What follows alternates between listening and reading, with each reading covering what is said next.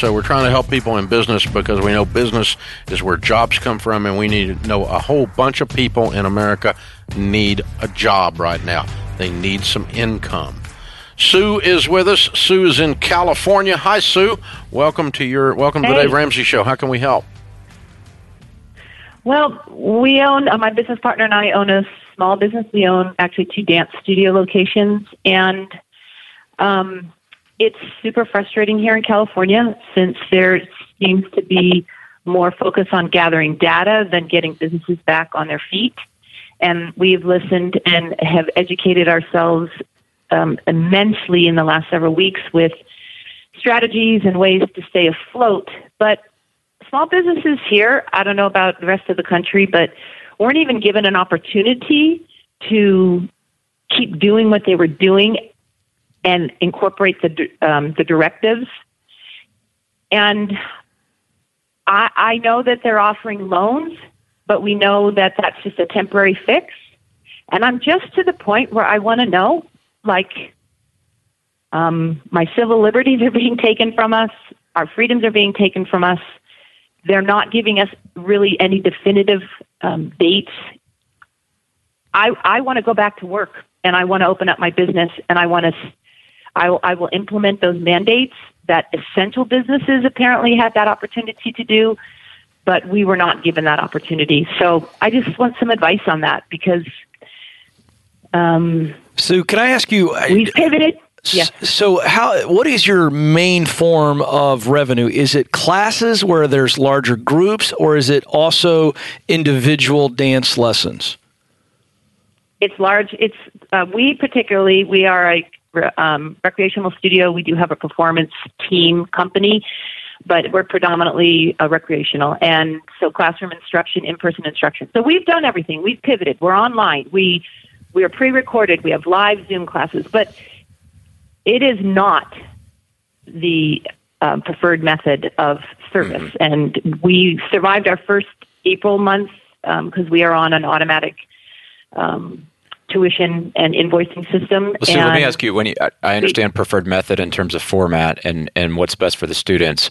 How has this impacted revenue? Has the pivot that you guys made been able to keep you guys afloat from a cash flow standpoint? Well, they had auto draft for April, so it'll be May before you know, right?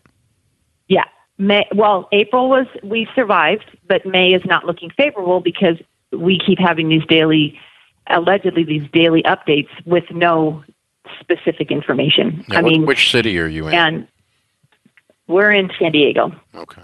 All right. And so our county isn't anywhere near what Los Angeles County and San Francisco area with regards to, I could go on and on because I just personally feel I spoke with my own doctor to find out specific information about this virus, because we need to make good business decisions that are going to keep our staff and our customers healthy. And his information does not align with the direction of the leadership here. I was trying to explain that to a person in government I was having a discussion with earlier in the week, that the problem is that those of us that are entrepreneurial, running our own businesses, you have to present credible data to us.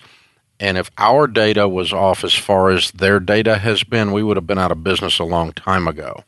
Oh, my gosh. And if I had someone working for me whose data model was as far off, I would give them one pass and then I would fire them for incompetence.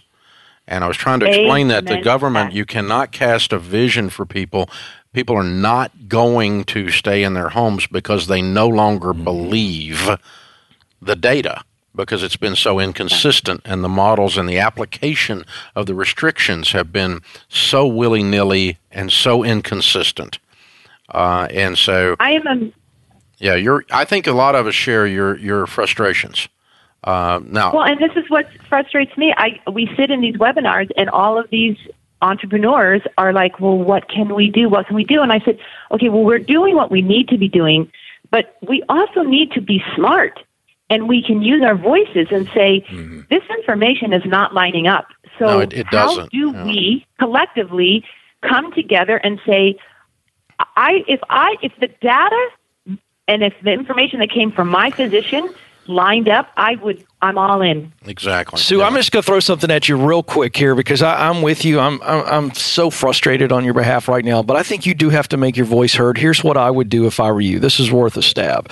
Number one, I'd talk to your clients. Talk to these people, their kids, or maybe these are adults that are paying for your services or have up to this point. If they got tested, have they been tested? Are they willing to get tested? And if they had a negative test or they got positive, then they quarantine for 14 days, whatever the CDC says, would they be willing to come in if you had all of the safety things in place and everybody was tested? We're already seeing multiple states around the country agreeing to open up. If you took their temperature before they came in, if you went to all these nth degrees, I think if you have clients who said they'll come in, I think you got to make that case. I'd sign a petition and I'd take it to the mayor. I'd take it to the city. You have to do it, and I would publish it too. I'd put the word out. I think at this point you have to. I think you have to spread the word. This is where the protests are coming from. I think you have to hear do the it. anger in her voice. They're not crazy people that are protesting. No.